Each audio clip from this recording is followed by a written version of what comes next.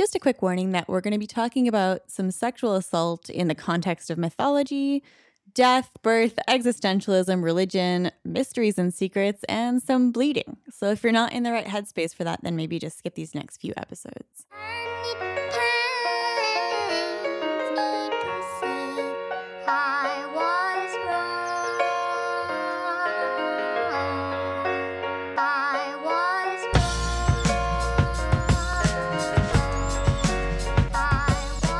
Hello, everyone. Welcome to yet another episode of A Hopeless Endeavor, a Joanna Newsom lyrical podcast. I'm Sam.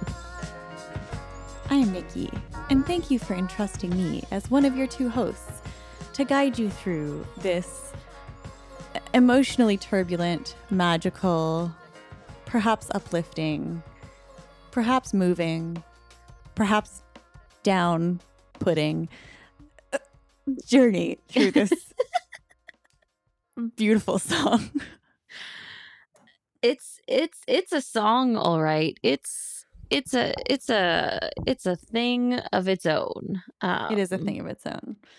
It's hard to know where to even start with this song. Like, I think more than usual, just when I was looking over things this morning, I was like, okay, I want to talk about like the Eleusinian mysteries, and like, okay, but wait, what does time as a symptom actually mean? Like, I'm gonna look into that. Okay, but like, what about like the river of time?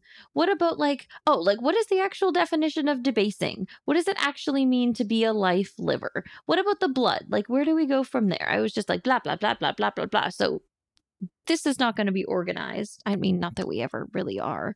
But there's a lot going on. There's a lot going on, and it all feels very important. It feels important to the whole context of the album. It feels important in and of itself because we both fucking love this song.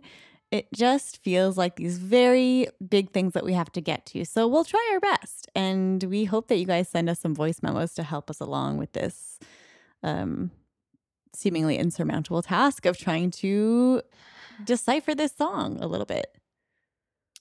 Yeah, at the end of our last recording, I was feeling pretty good. I think we were probably both feeling pretty good. Like we had put, at least like a toe in the waters of this song.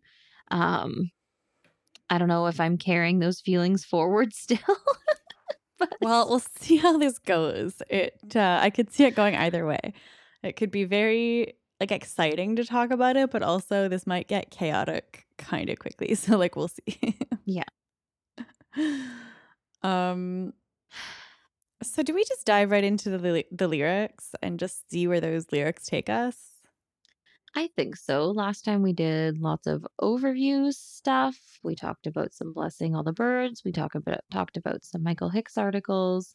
Talked a lot about how we feel at the end. A lot about the cycles and circles of this song and anecdotes and the album as a whole. So I think I'm ready for lyrics. Let's see what happens. Sam, I'm going to leave the first verse up to you. Oh, boy. Okay. So to start us off with the last song on Divers, Time is a Symptom, she sings, "Time passed hard, and the task was the hardest thing she'd ever do, but she forgot the moment she saw you." Yeah, sad face. Nikki's just making a sad face at me. Because we said this, I think, last time, but like just immediately, you're just like, oh, time did pass hard. Yeah. It was the hardest. Like, okay, let's get into it. What's she talking about? I mean, I think that the first line can be a pretty general statement for anyone, anywhere, but like within the context of this album, I think immediately of Waltz and like our narrator's journey through time and space on Waltz, and like how our narrator probably really felt that in her body. Like passing through time would probably feel physically and mentally really, really hard. I also think of like, someone who's approaching death or I don't know, some kind of big consequence or something, that reflecting back on that would feel like time has passed really hard. Um, but also in general, just like time fucking sucks. Time passes hard. I don't know. What do you think? Yeah. So my like initial first impression was that like on the first reading, time passed hard and the task was the hardest thing she'd ever do. My mind just immediately goes to birth and labor and like the process of bringing life into the world. And then I guess that's also like informed by but she forgot the moment she saw you. Like, look, she has a baby now, and like all of that pain gets erased. And we'll talk about that more in the next verse. So that's like my first interpretation of this, which I think holds. But then I think that there's probably also more going on, like you were saying. So, like, for anybody, life is hard, right? Like, life is so much suffering. And no matter who you are, you're going to experience loss and struggle and strife. Um, and given the multiple narrators on Divers, I feel like it is more of um, yeah, like general statement or a statement that can apply to more than just somebody who uh, has given birth. Yeah, I mean, I think of our our flight attendant um from A Pin Light Bend. Like, can you imagine how time passed for her as she's falling from the plane back down to earth? Like, that would feel pretty hard, I think. I think that would feel pretty hard. Yeah.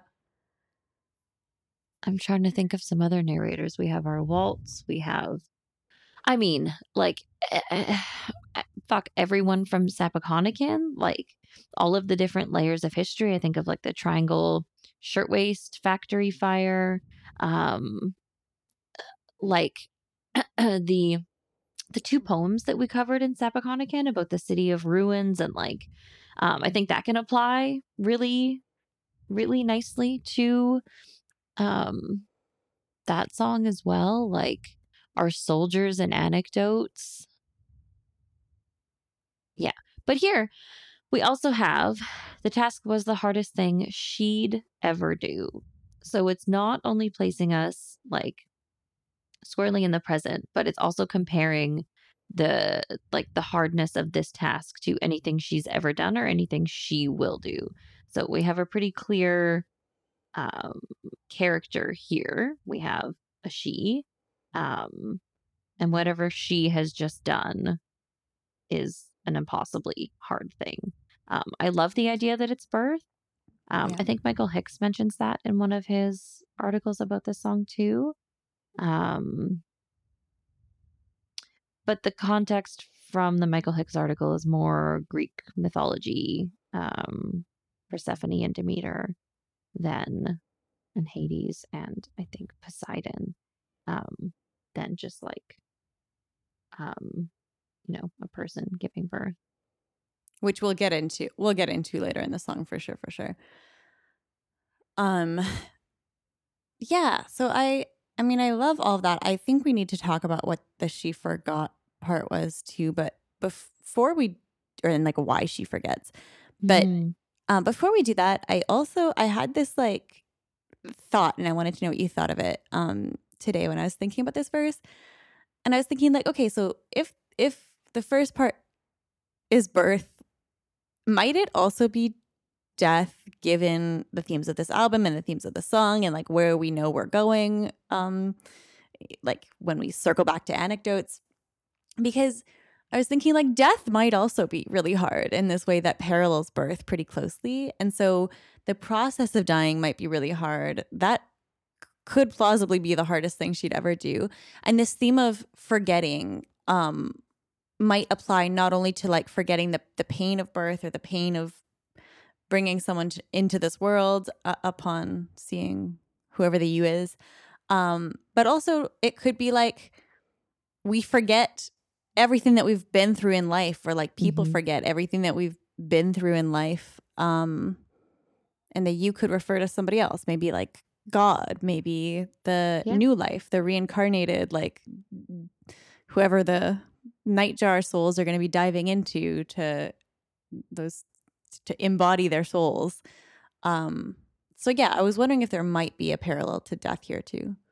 Yeah, I think that makes a lot of sense with the rest of the album. And I mean, our next verse is including both birth and death and forgetting. Um, it makes me want, like, and I don't have an answer for this, obviously, but it makes me really wonder who the you is then, right? Is it like someone who had, like you said, someone who had like passed already and we're seeing them again in the afterlife? Is it some sort of God figure? Is it the reincarnation? Right? Is it her I don't child, know. her Yeah. partner? Like, who is this? And it makes me think of when we were talking about the swooping of the Grim Reaper and like what that moment between life and death kind of looks like, and where I don't remember when we talked about this, but where that forgetting happens. Like, is it the Mm-hmm. second the Grim Reaper separates life and death? Is it like the first moments of death? Is it the last moments of life? Like, when do you lose those memories? The first moments of birth or Yeah. Yeah. conception or whatever, Yeah. right? Yeah. Yeah. Yeah. I think those are interesting questions. I think the question of who the you refers to is an interesting one that we should keep in mind throughout a lot of this song, because later we're going to get, uh, you know, lyrics like the moment of your greatest joy sustains, which I think is more like the royal you, like the moment of one's greatest joy sustains. But then we also get things like, um, will dance in the dust of me and you with joy of life, right? And so I think that the me and you, yeah, I mean, assuming that it's constant throughout the song, which maybe is not a safe assumption, but I think that it might be important to at least keep the question in mind of who the you is. To me, it seems most straightforwardly like it would be this person's baby if this is about birth. But I don't want to close myself off to other options here.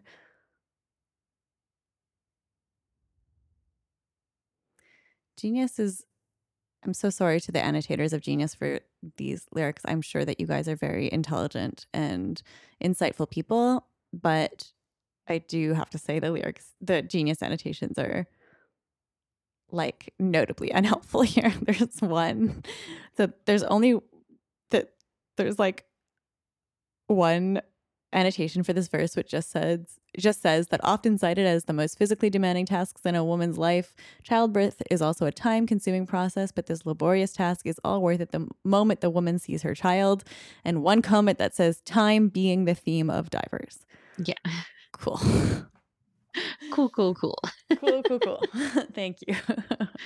Yeah, which I don't think is necessarily wrong. No, I don't think so either. But yeah, I don't know. I want more. I want more I want too. more answers. Yeah.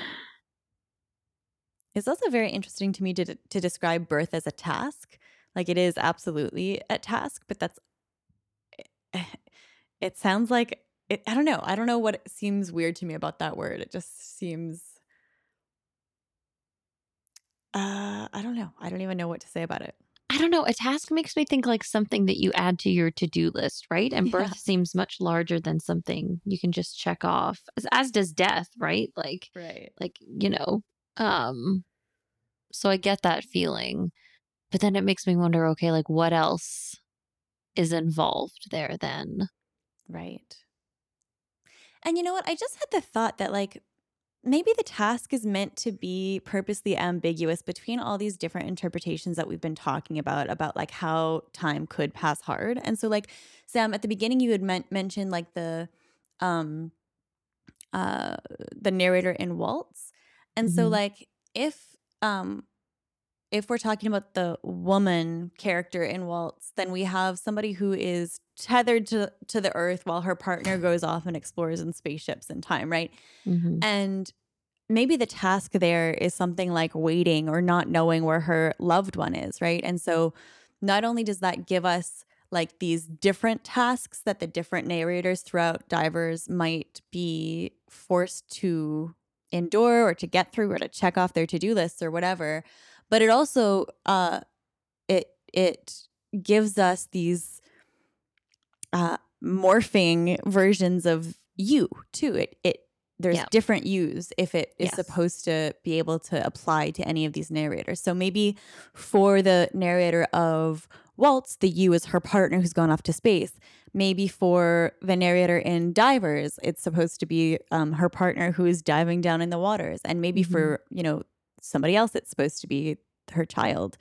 But given that we know that a big theme on this song is love, I love the idea that time passes hard because of love in any of these interpretations, right? The you is just the person who is loved, like filling your different narrators here. And the task is like something to do with having to endure something because of love. I love that. I love that not only because it makes me feel better, it makes me feel less like we need to pin down exactly what she's trying to say, but also because it gives us a little bit of freedom with, I don't know, tying together the rest of the album. Like, I go back and forth in my own interpretation of being like, this is the last song on the album. We need to like wrap things up because it's not, right? Like it's very much like we talked about on the last episode, how cyclical this album is, and you can play it right back into anecdotes and like how beautifully the Morning Dove calls line up together, and like how with the greater themes of this album, how much it makes sense that it keeps continuing on and continuing on. But like it makes me feel better that like you could listen to the entire album from the perspective of one narrator and then listen the second, third, fourth, fifth, 100th time with different narrators. And I loved what you said, that it's the you is just the loved, whoever is being loved. Right. That gives us a really nice flexibility here, I think. Yeah. I love that flexibility, and I love the way that it might tie into the themes of like we'll get into it obviously, but like if love is not a symptom of time, time is just a symptom of love. We're going to get into that. But if one of the things that entails is that like the only reason that any of this matters is because of love, and moreover like we'll do crazy shit for love, we'll do anything, then it gives sort of an explanation for like or not even an explanation, a description of the enduring that a lot of us have to do for love, and an explanation of like why we ought to endure time passing hard, because we forget about all that struggle and strife upon seeing our loved ones, seeing the loved. And that is comforting in a way. It's kind of comforting and horrifying at the same time, that like you can have time pass so hard, you can work so hard, you can love so hard, and that's kind of poof at birth or death. I don't know. At birth or death, or like reuniting with your loved one, or like whatever. It's funny because like if we didn't know what she says in the rest of the song just based on this verse, and actually the next verse too, it sort of seems like we don't know whether she thinks this is a good thing or a bad thing. Like, should we be forgetting? Is it good that we forget upon seeing our loved one? Or like, should we be remembering this? Like, should we be taking that struggle and strife more seriously? And now that I'm saying that, I'm not sure that we do get a straight up answer to that question. Maybe we should be remembering how hard it was. But how does that change the processes, right? Like if we remember, it just seems like too much to carry, man. Like if we're talking about this from an angle of reincarnation, and if as you reincarnated every time you remembered everything from your past lives, the good and the bad and the really hard tasks, like that just seems like too much. It does seem like too much, but like what is being lost? So yeah, there's like what is being gained, which is like the ability to live without going completely insane and like without collapsing into a ball of tears every moment. I think that's what we gain by forgetting, maybe. Yeah. But like what is lost? We lose wisdom of some sort. We lose not only wisdom, but also like the taking seriously of the inevitable pain involved in life, maybe. And I mean, particularly, I want to like insert like feminist interpretations of the way that we view birth versus the way that we view death here, which is that like there's the pain endured uh because of birth is very often uh women's pain, and that is taken less seriously as society is like quite unsurprising given the patriarchal structures in place. And so I want to think that, like, yeah, on the one hand, it would be good if culturally we could remember how fucking painful it is for every single one of us to be here, because my God. Um yeah, but on the other hand, like, depends what pain we're talking about. Was that something that Melissa Marchiona wrote on one of the Blessing All the Birds articles too? Or was it Rachel who pointed out that, like, that we come in to the world because of a woman? And what was the point? Oh, so last time we had talked about, I believe it was Melissa's point, where she was saying that, like, look, women and motherhood are obviously tied to birth and life, but in a way that is talked about much less frequently, they're also super tied to death. And on this album, we have death feminized in a way that we don't often see. Is that the point you were talking about? I think so. I fucking love that point. I'm obsessed with that It's point by so by Melissa. cool. Yeah. Like, if you guys haven't read that article, we've linked to it in the show notes. Go read it. But just the general thought that, like, death is also feminized, that mothers have reign over death in a way that is analogous to the way that they have sort of authority over birth is fascinating to me. Yeah, that's something that stuck with me last week for a while after we read that article together. It's also just like, and I know we said this last time, like the beginning of this song, I'm sure we said this last time, that we start with "Time Passed Hard" is just like so, it's such an emotional way to start the song. It's such like an honest, almost like a really simple way to express everything that's happened in the entire album. Like, Yes. it really pulls on your heartstrings, on my heartstrings at the very Yeah. least. Like, Me too. I can't help but tear up with that line. That's a really good way of putting it, that like to like distill down a lot of what's already happened on this album and like the experiences of our narrators, like time passed hard is a good way of putting that, and also one that unsurprisingly can apply to like her listeners too. Like, it is just a very devastating line in its simplicity and its brutality and honestness. Okay, should we go to the second verse? I guess so. I don't really want to because I don't feel satisfied with any of those answers, but I think that's just the vibe today. We're Yeah, not gonna, you know. that will be the vibe. And like, it feels like we did that quickly, which we probably did, but also I feel like this song just ups its levels of complexity Yes. as we go throughout the song. So Yeah. like, we got some stuff to get to still.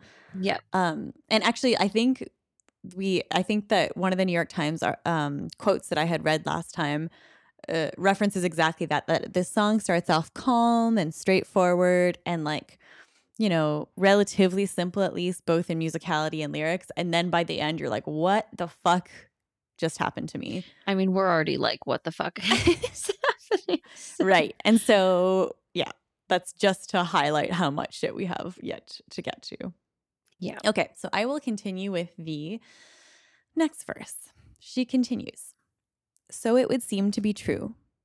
When cruel birth debases, we forget. When cruel death debases, we believe it erases all the rest that precedes. Okay. So I was having a hard time with what debasing was meaning here. Mm-hmm. Did you look up some definitions? Yes. And the problem is that too many of them make sense to me. So, debase means to make something less good or less valuable. It can also mean to make someone morally worse or less deserving of respect. It can mean to reduce something in quality or reduce something in value, to make something corrupt or Mm. impure, or to corrupt morally or by intemperance, um, or sensuality. So we have all of this corruption. We have these ideas of value and morality and respect. So where do we go from there? I spent so much time this morning, Nikki, looking at this one paragraph, being like, I think I understand the base Yeah. idea that, Yeah. like, in my very simple terms, like, when birth is really, really bad. Oh, is that what I even mean? Like, birth and death, birth and death, awful, difficult, hard, powerful things. When these awful, powerful, violent things happen, it can be erased by something that comes after. Like, the memory of those awful, hard things can be kind of like mediated by, like, if we're talking about birth, the awfulness of birth can be debased by seeing your baby. Um, in like the Greek myths, when Demeter finally finds Persephone, after she was taken by Hades, like, her seeing Persephone again might debase all of that struggle. Oh boy, when cruel death debases. So in the awfulness of death, that can be forgotten by, like, by what? By, like, reincarnation, by same kind of things as before, by seeing God, by, I don't know, maybe like finding peace, Mm. by the ending of time. I don't know. What do you think? Oh, that's interesting. So I think that I don't know how to express this properly, but I think that I took the verb debasis to apply to a different subject than you. The thing that is being Mm, debased, I think I understood differently, but I'm not at all okay. confident in my interpretation either. So from what I understood, I think that your theory is that it applies to like the pain and of the process of birth, right? So like the thing that is being debased, as in like lowered in value, is the pain of birth, and the thing that is being debased for death is like the pain of the process, right? I think so. I Yeah. think that's what I'm saying. Yeah. So the way that I had understood it, and I don't know what I think now, but is that the thing being debased is the people having to go through it. So I was thinking that like when cruel birth debases us, as in like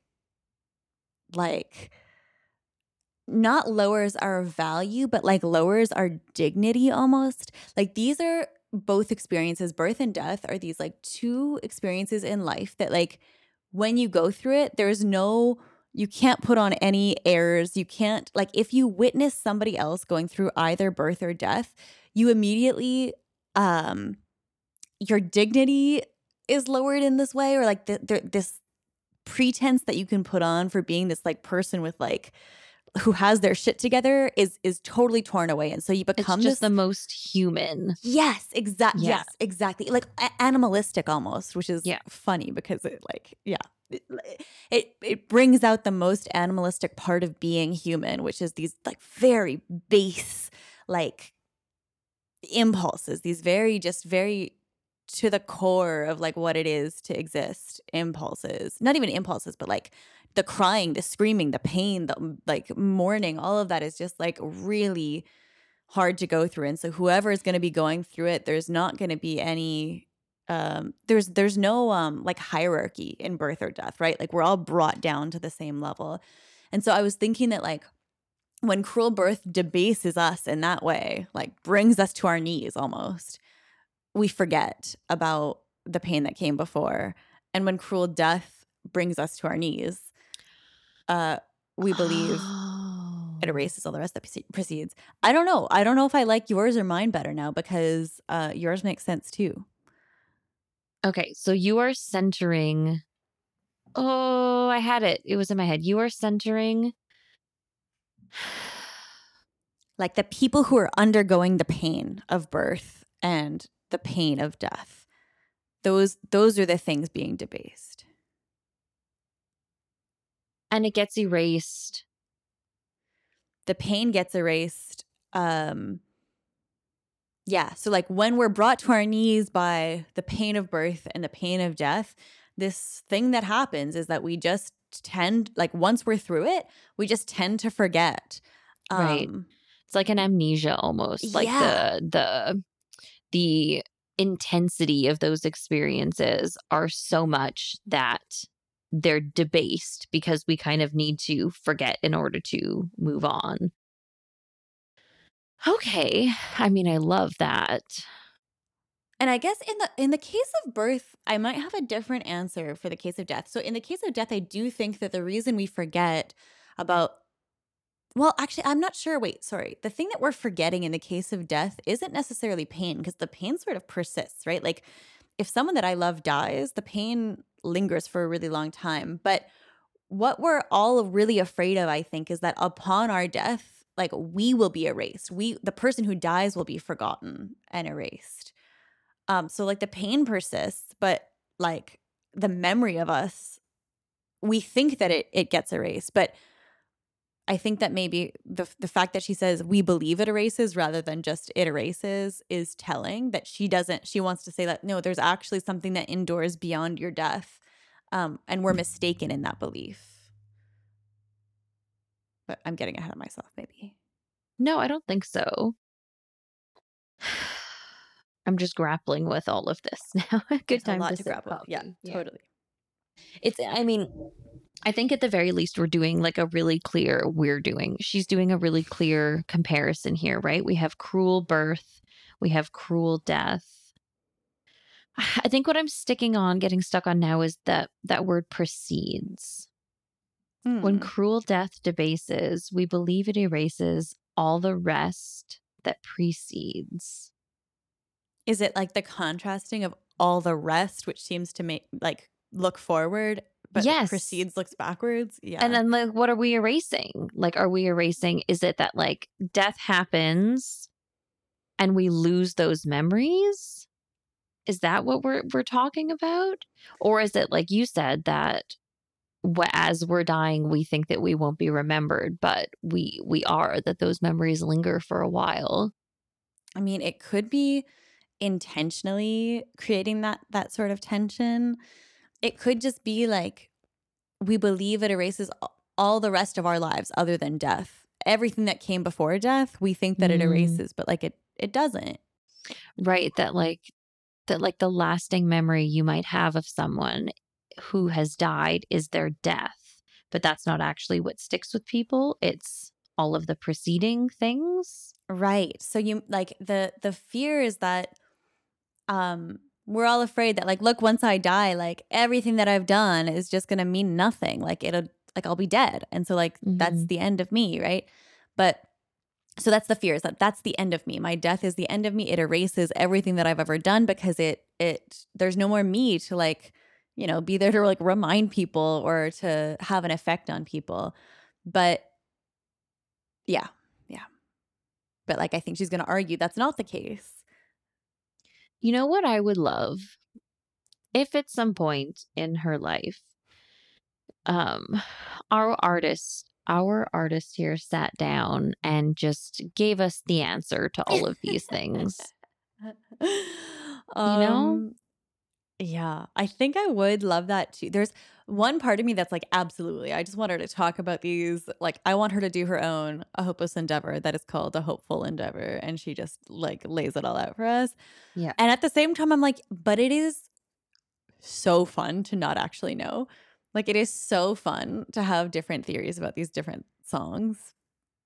But I do hear you. Like, we're untethered. We need some sort of direction.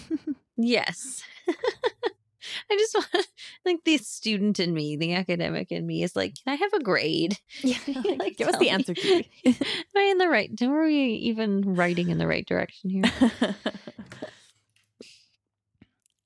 I think that the annotation on Genius is worth reading. It's long, I will give you that warning, but I think that it's a lot more helpful than the previous one. So will you bear with me? It's Yeah.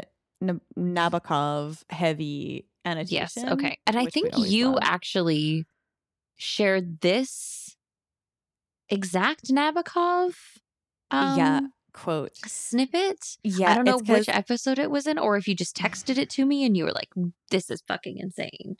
well, I don't remember the episode either, but I remember the content. I was creating a course in medical ethics and I was doing a unit on death and I was like, "Oh my god, this Nabokov quote, like we need to read it." And it But was yeah, about I the baby in the yes. cradle seeing its Yes. mother Wow, good or job, something, Sam. right? Yes, yes, yes. Exactly.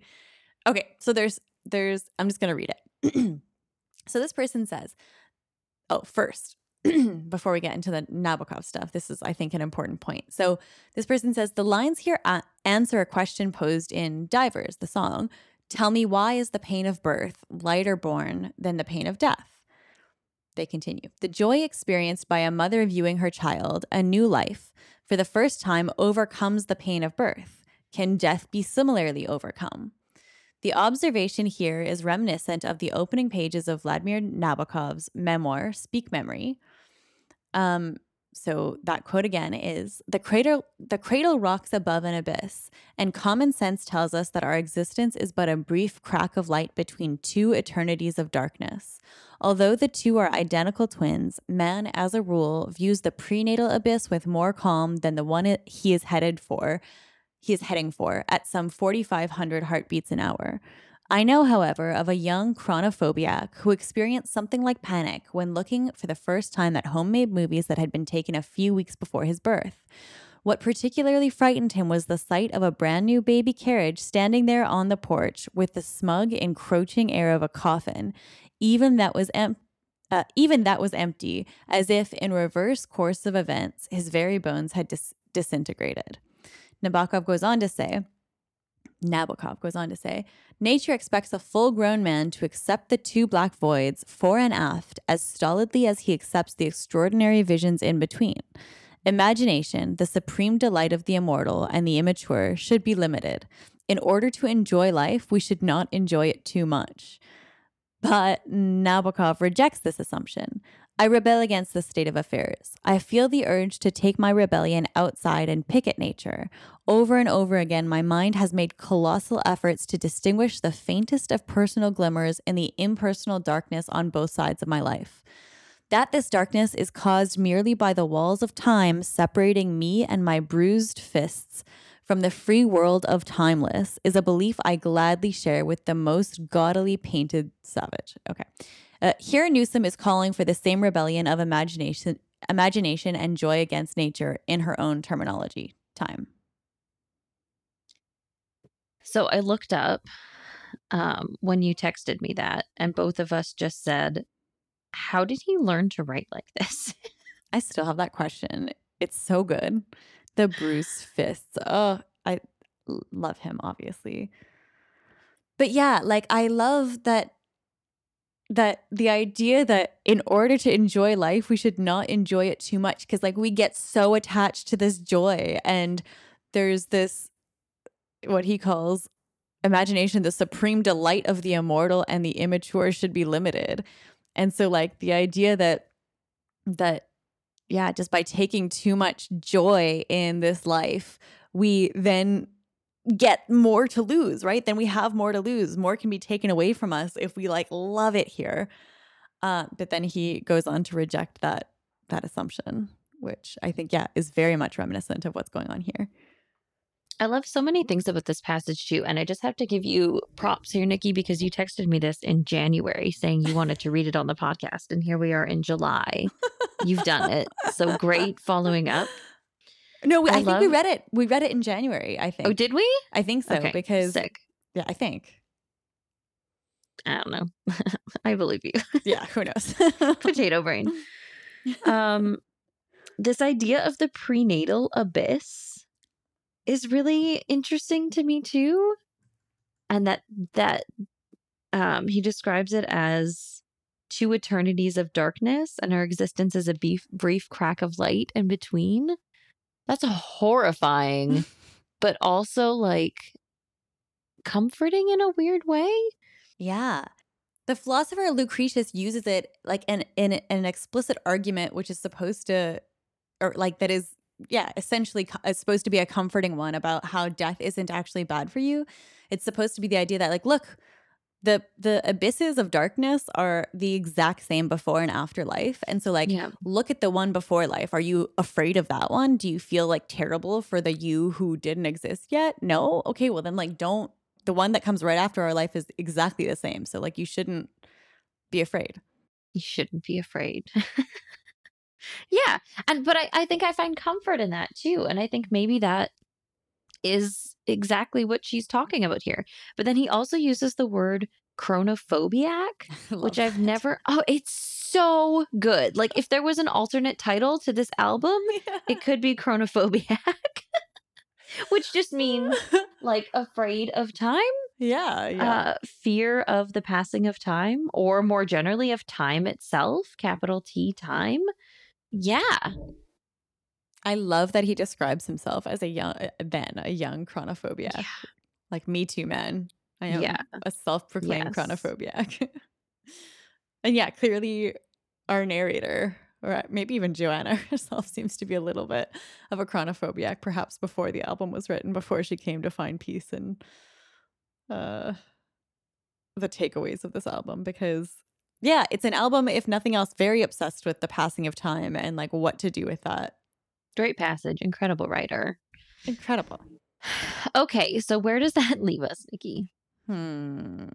Well, I think that we might be done with this verse unless you have more on this verse. Do you? No, you know what this stupidly makes me think of? I've been getting commercials on YouTube lately for this water balloon filler device. So it's like a thing you put on your hose Oh with like yeah, yeah. 100 different little pokes, and you can fill up like 100 water balloons at the same time. And I feel like with this song, we are filling up 100 different water balloons of ideas that like that they're not all like getting filled the same amount. I don't know. That's what my brain feels like. You know what? I actually think that's a weirdly apt analogy. I was like, where is this going? But now I'm like, yeah, I get it. I do understand. We're like very slowly and unevenly contributing to like a whole bunch of different like buckets or water balloons at the same time. And maybe it'll even out as we go, but maybe not. Maybe. Yeah. Probably not. Probably not. We'll just add like another attachment with another 100 Oh, water we balloons. can't have another hose. That's crazy. The only other like thought that I had was the word erases just sort of made me think of Sapokonican themes and like the tabula Yeah. rasa. Like we talked about how time ravages things so much that like the physical evidence, the physical remnants of previous entire civilizations just gets completely wiped out in this sort of tabula rasa, this blank slate. And it just made me think that like time here is doing the same thing to humans, or at least we believe it's doing the same thing to human experiences. Joanna might, or the narrator of the song might argue against that. But yeah, just the idea of it being erased is something that seemed connected to Sapokonican. Yeah. And I wonder how much control we really have over the remembering and forgetting of things too, right? Like we talked so much about the hand of God and who writes history in Sapokonican, and how much like, if any, probably not any at all control we even have over any of that process. Like if you are in the brief flicker of light and you're heading towards like that darkness, you don't have any control over what you bring with you. No, you certainly don't. Like Erases feels like such a strong word too. yeah, it really does. Erases, like not just forgets, but like, because like forgets is like, yeah, but somebody else might remember, but erases is like undoes, like, right? Like Yeah. gets rid of the evidence. Forgets is like it still exists. Like it could be recalled. It's still somewhere in like the individual brain or the collective brain or like societies. remembrance, but erases is like gone, Yes. forever gone. Exactly. Yeah. Okay. Shall we continue? I guess so. I guess so. Okay. Now. Wait. Okay. I'm so sorry. Are you mad that I interrupted you? I'm not. I'm so sorry. I'm so angry, Nikki. How dare you? I'm so sorry. I realized that was off-putting as a call out, but I just looked at my notes and saw that I actually had a Rachel Parent thing that I wanted to read Sick. here. Throw it So down. Let's go. I believe that I read this last time, but it applies to this first set of verses really nicely. So I thought I would reread it if I did already touch on it. So Rachel Parent of Blessing All the Birds in the Delving into Divers article writes, "Birth is a forgetting, as is death. The cruelty of life is that we cannot remember, though we try in art and story and song, to cling to this earth and these memories and this specific time. We forget in the moment we are born the lives we have lived before. At death, we are forgotten, despite our best efforts. Time moves and flows both ways, and we must stand brave and understand our place within it. This place, this time, all places, all time. Birth and death are not so separate, it seems. The birth at the beginning of time as a symptom is almost certainly this type of birth death, as it was the hardest thing she'd ever do. It is a mother coming face to face with the birth of her child, her own rebirth as a mother, and the death of herself before motherhood. Motherhood is inextricably linked to both the world of the living and the world of the dead, and therefore time itself." Again, like incredible perspective and writing. Yeah, Nikki did a chef's kiss. Yeah. Yeah. Yeah, so I just wanted to reiterate that just in the context of these lines, because I think that it just very directly applies and is so good. It's incredible. I've reread these Blessing All the Birds articles probably 10 times each, and I never get. I don't know. It's like listening to this album, right? You always pull something else out of it that you missed the first time. 100% agree entirely. Okay, now you can uninterrupted read Thank you. the next verse. Thank you. I don't really want to read this verse because it's so sad. It's so sad. Okay. It's so sad. I know. I feel like we should have warned at the beginning of this, of these episodes that like literally we might burst into tears at any second. So like bear with us. I'm sorry if you guys are like happy on your Saturdays and we're just like, hey, guess what? Death. But that, is liable to happen. It's nothing new. I loved that on the Instagram post for part 1, someone had commented something like, "I'm ready to cry," and you responded immediately with, "Me too." Like, yeah, I think people are with us. I think if you're having a really good day, maybe don't do this right now. Maybe don't listen to this. Maybe don't do this right now. Also, maybe your version of a good day is crying if you're like me and Sam, where you just like revel in sadness sometimes. Like there's a little bit of that happening. So, hopefully you're one of those. If not, see you later. See you later. Okay. And she sings. And we're starting with a conjunction again here. So we have, "But stand brave, life liver, bleeding out your days in the river of time. Stand brave. Time moves both ways." And this is like a fucking revelation here. We're like, what? What? At least I'm like, it moves both ways? No. Sam, you're so funny. Oh my God. I so appreciate that reaction because, like, yes, it's so revelatory and confusing, I will admit. Like, I have to do a bit of mental gymnastics to figure it out, but like, I feel it more than I can describe it. I feel the truth of it more than I can articulate what it might mean. But we're gonna try. Yes.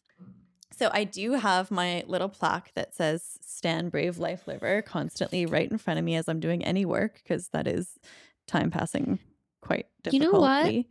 I have one too that was mailed to me by Alexis. Oh, yeah, that's right. I have another one. Alexa, shout out to you. I have my stand. Yeah. You can't see it up there, but there's a very beautiful moth on it, and it's gorgeous. Yes. It's a gorgeous piece of art. That's right. 2 Stand Brave Life Livers in this office because Which is a lot of standing brave and a lot of living life. It is, but like, I remember hearing this for like, if not the first time, the first couple of times, and just feeling so appreciative of this like raw, brutal, like bare, stripped down acknowledgement that like from someone like Joanna Newsom, who is the most eloquent. She just has the most like incomparable ability to communicate these like really large and heavy ideas metaphorically and through the use of like very complicated imagery. And it's all like obviously we're all here because it's like so moving when she does that, but then it makes what she does here, I think, all the more hard hitting, which is like when we've talked about this before, but when she just says things in these straight up terms, it's like, oh, like it's just this straight up acknowledgement that like you have to, being a human means that you have to endure some shit and like you're gonna need to be brave. And just like hearing that from her is so, I don't know, overwhelming. Yeah, overwhelming. Like actually strength giving though, and like affirming, validating of your experience that like this is hard. Yeah. And I think it's really inclusive in a beautiful way too, because we're saying like we're addressing people who are living. Stand brave, life liver. Anyone who lives a life, like here you go. Yes. This is like your prescription for getting through. And not that it's like an answer, not that it's like a simple request, but it's an acknowledgement of the awfulness of everything. And it's just beautiful. That we're life livers bleeding out our days in the river of time. In a very literal way, this makes me think I was talking about like periods yesterday with my partner and was like, I wonder how many, speaking of bleeding in the river of time, how many periods have I had in my life as someone who has had periods for 15 plus years? More than like 250, probably. Is that what it adds up to? For me. Yeah, but like, is that 15 times 12? It's like 20. I think it was 20. I did 20 times 12. Oh my God, that is so many periods. And I feel so proud of myself and you. I feel horrified by that. That's a lot. That's a lot of too bleeding. many. I mean, it's a lot of months generally, but like when I think of bleeding out your days in the river of time, that's the first thing I thought of was like, oh, like we are literally, if you are someone who has a uterus and a period, passing the days, passing the months. That's very much a measure of time. Yeah, marking the time by periods and menstrual cycles. Yes. And also just like an astounding amount of time and blood. And like, you know, hardship. Like the hardship that comes from that whole cycle. It's not easy. And speaking of cycles, you know, I don't think this is that far-fetched. Speaking of cycles. Exactly. So while we're on the uterus theme here, before we get into like these bigger themes, one of the interpretations I had of this verse, or that I was like sort of playing with in this verse, is that, look, we were 2 seconds ago, we were just talking about birth, maybe. And when she says here, but stand brave, life liver, bleeding out your days in the river of time, I think one interpretation of that is that it applies to everybody. We're all bleeding out our days into the river of time. All of us need to stand brave. Yep. And life is painful. Life is awful. Pain equals blood equals time passing. Yep. Exactly. And like the idea of each passing day being like, you know, equivalent to losing blood is like super like, that's a great metaphor. I think that's like it makes the passing of time seem like really urgent and like it's doing the thing that's killing us. Like it is slowly killing us. Yes, it really is. Yeah. Ugh. Which is brutal and beautiful. And like, I love that image.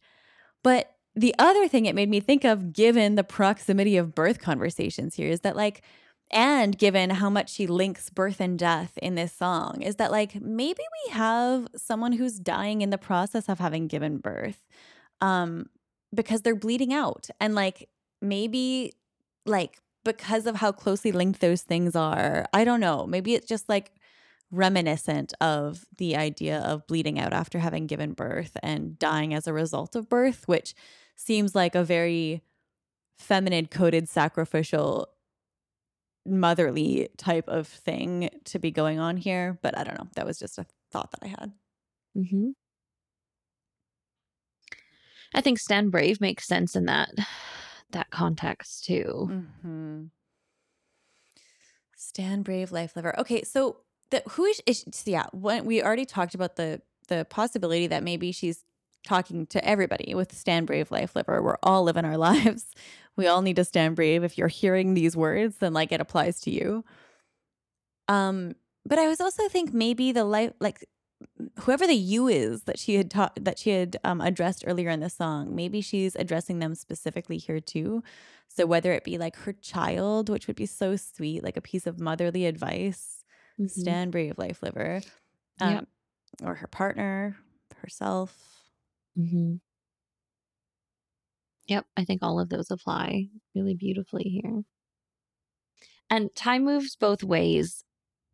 I think in my interpretation was just like the life death fluctuation, like that, the cycle of everything. Like the cycle of everything makes it so that there's no beginning and end. Is that the idea? Maybe. Yeah. But if we're saying both ways, are we only talking about backwards and forwards? Or is it like in Waltz when we're talking about like that prism diagram of space time? I didn't think of that. That's cool though.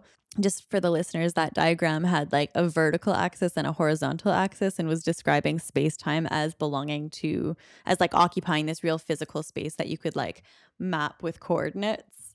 Coordinates, if I'm right about that. I think you are. So I also stopped this verse at time moves both ways.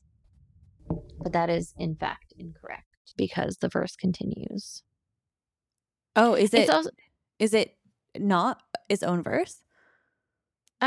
I guess there's a space on it, but there's also like there's a space between this and the nullifying defeating, but there's also just a comma. We don't Right, end right. with a period. So it also does seem like such a direct message here too, right? Like we have stand brave, time moves both ways. And then we move into the nullifying, defeating, negating, repeating joy of life. Okay, yeah. So that's the, yeah, you're right. So that's the next part or the next verse, I guess, right? Mm-hmm. And it just repeats the nullifying, defeating, negating, repeating joy of life. Yeah, so I really struggle with the time moves both ways part. I think that you're right that the cyclicalness is definitely part of the explanation for what she might be referring to here. I think that there are like these more complicated metaphysical themes that I struggle to understand and articulate, but like sort of feel the pull of uh like in terms of like time being an illusion and um I don't know, stuff like that. What else here?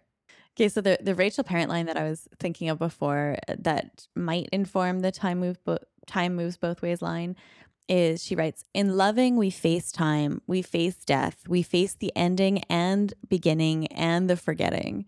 When we love, we understand that at once that we have endings, and yet through love, we ensure endless beginnings. This is the joy that lives on."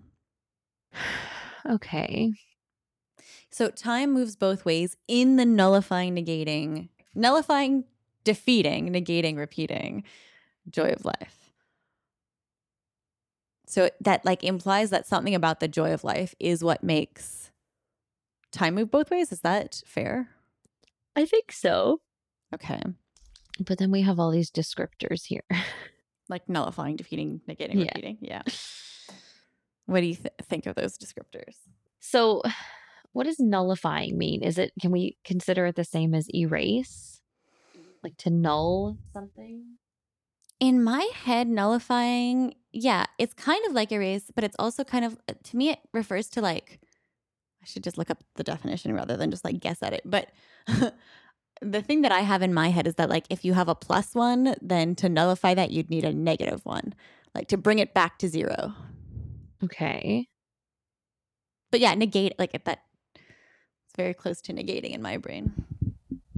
Let's see. So nullifying is to make null.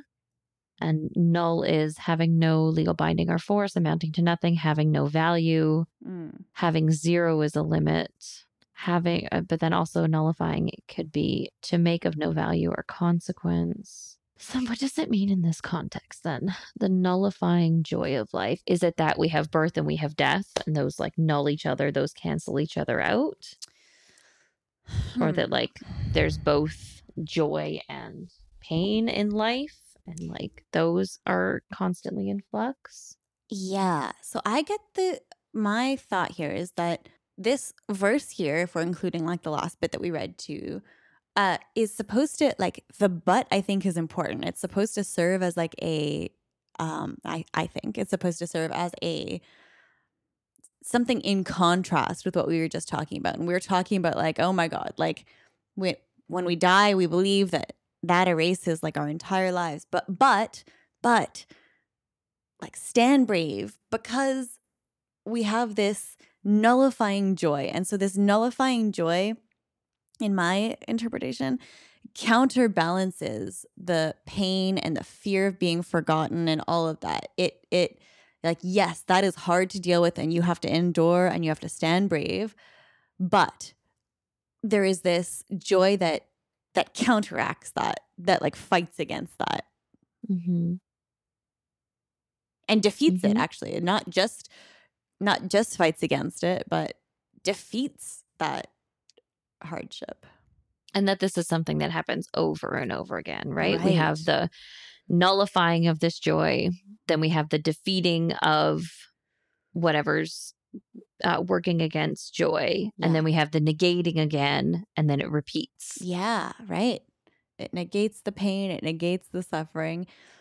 And then I love the repeating adjective here because not only is it like it gets back to the cyclicalness that we were talking about, like maybe, yeah, just there's those themes already, but it makes me think too that like in what way is does our joy of life repeat, especially after we die, if we can talk about our own deaths.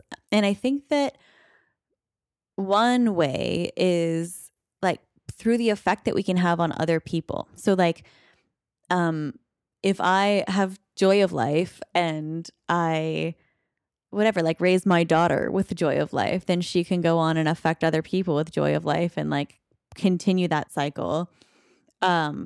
Or just like the people that I interact, like strangers that I interact with in the morning and like am kind to, right? Like that multiplies and repeats because of your effect on other people in that way. I don't know.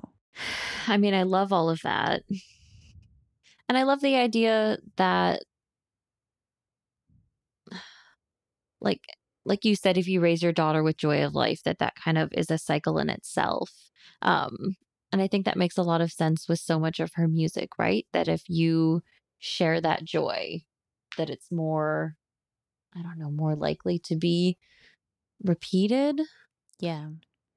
That it spreads. Yeah. I was telling Sam before we started recording that like 2 seconds before we started recording, I found a philosophy article of all things called The River of Time. And I was like, oh, fuck. Like, I absolutely need to read this. But I haven't yet because it was 2 minutes before the thing and it takes me more than 2 minutes to read philosophy articles. So I'm going to read it and I will get back to you guys next time with if it's good, I will talk about it. If it's not, we'll just ignore that this ever happened. But but incoming, potentially. It starts with the lines, "There are certain metaphors which we commonly feel constrained to use when talking about time. We say that we are advancing through time from the past into the future, much as a ship advances through the sea into unknown waters. Sometimes Mm. Sometimes, again, we think of ourselves as stationary, watching time go by, just as we may stand on a bridge and watch leaves and sticks float down the stream underneath us. Events, we sometimes think, are much like sticks and leaves. They approach from the future, are momentarily in the present, and then recede further and further into the past. Thus, instead of speaking of our advance through time, we often speak of the flow of time. Sometimes we carry this line of thought further. Thus, there are occasions on which we feel inclined to say that time flows at an even rate, while there are other occasions on which we want to say that sometimes time flows faster than it does at other times. Today, we may say, has just flown past. How different from yesterday when the time just seemed to crawl. Maybe it was passing hard. Anyways, so I Mm. found that kind of compelling. Yeah, I love the metaphor of the river with sticks too. Mm-hmm. I was very curious about just the like origins of the comparison of time as a river. Mm-hmm. And I found this Wikipedia article on time stream. Okay. And it just says the time stream is a metaphorical conception of time as a stream, a flowing body of water. Um, in Brave New Words, the Oxford Dictionary of Science Fiction, the term is more narrowly defined as the series of all events from past to future, especially when conceived of as one of many such series. This conception has been widely used in mythology and fiction. In the history section, it says that the ancient Greek philosopher Heraclitus was famous for a statement that has been translated in many ways, most commonly as "No man ever steps in the same river twice," which, yeah, I'm sure all of you guys have heard. I mean, I think if we are thinking of time as a physical river, then there's also a few other metaphors here, right? That you could like float along the river. You could float along in the river with time, that you Mm-hmm. could observe time flowing past you. There's kind of like an actionable sequence to be followed there, Mm-hmm. that you can participate in the river of time with the joy of life. Or not, maybe? Hard to say. Like, are we standing in the river while time floats by us, or are we like propelled along with the river? Yeah. Yeah. Well, yeah, as we're bleeding out our days, are we floating along in the river or are we sitting on the bottom? Like, I'm picturing like standing in a river with it like going past me, but like slowly eroding my legs, like the places that it's touching, like it would with a rock or something, and just like until I am reduced to nothing. Yeah. Okay. Well, this was part 2 of Time is a Symptom. You can find us all over the internet if you want. You can now leave us a voice message. It's the top link in our link tree from Instagram. Or you can go to speakpipe.com/a hopeless endeavor. You can send us an email if you'd like a more polished voicemail, but don't feel obligated to do that at all. Our email is ahopelessendeavor@gmail.com. We have an Instagram, which is a Hopeless Endeavor podcast. We post there at least once a week for every episode release, but you can also send us messages on there if you have thoughts, feelings, paragraphs, If you need a link tree, essays. If you need a link tree, it's it's there. there. Nikki runs our Patreon. Yes, that is patreon.com/a hopeless endeavor. There you can find early episode releases, and bonus episodes.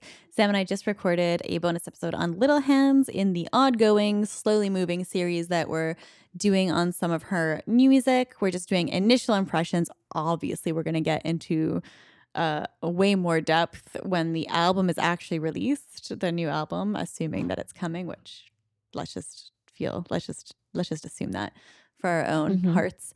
But yeah, check that out there if you guys are interested.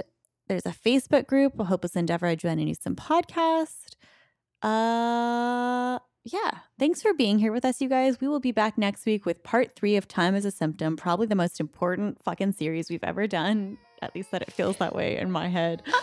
All right, so we'll see you next week. Thanks, guys.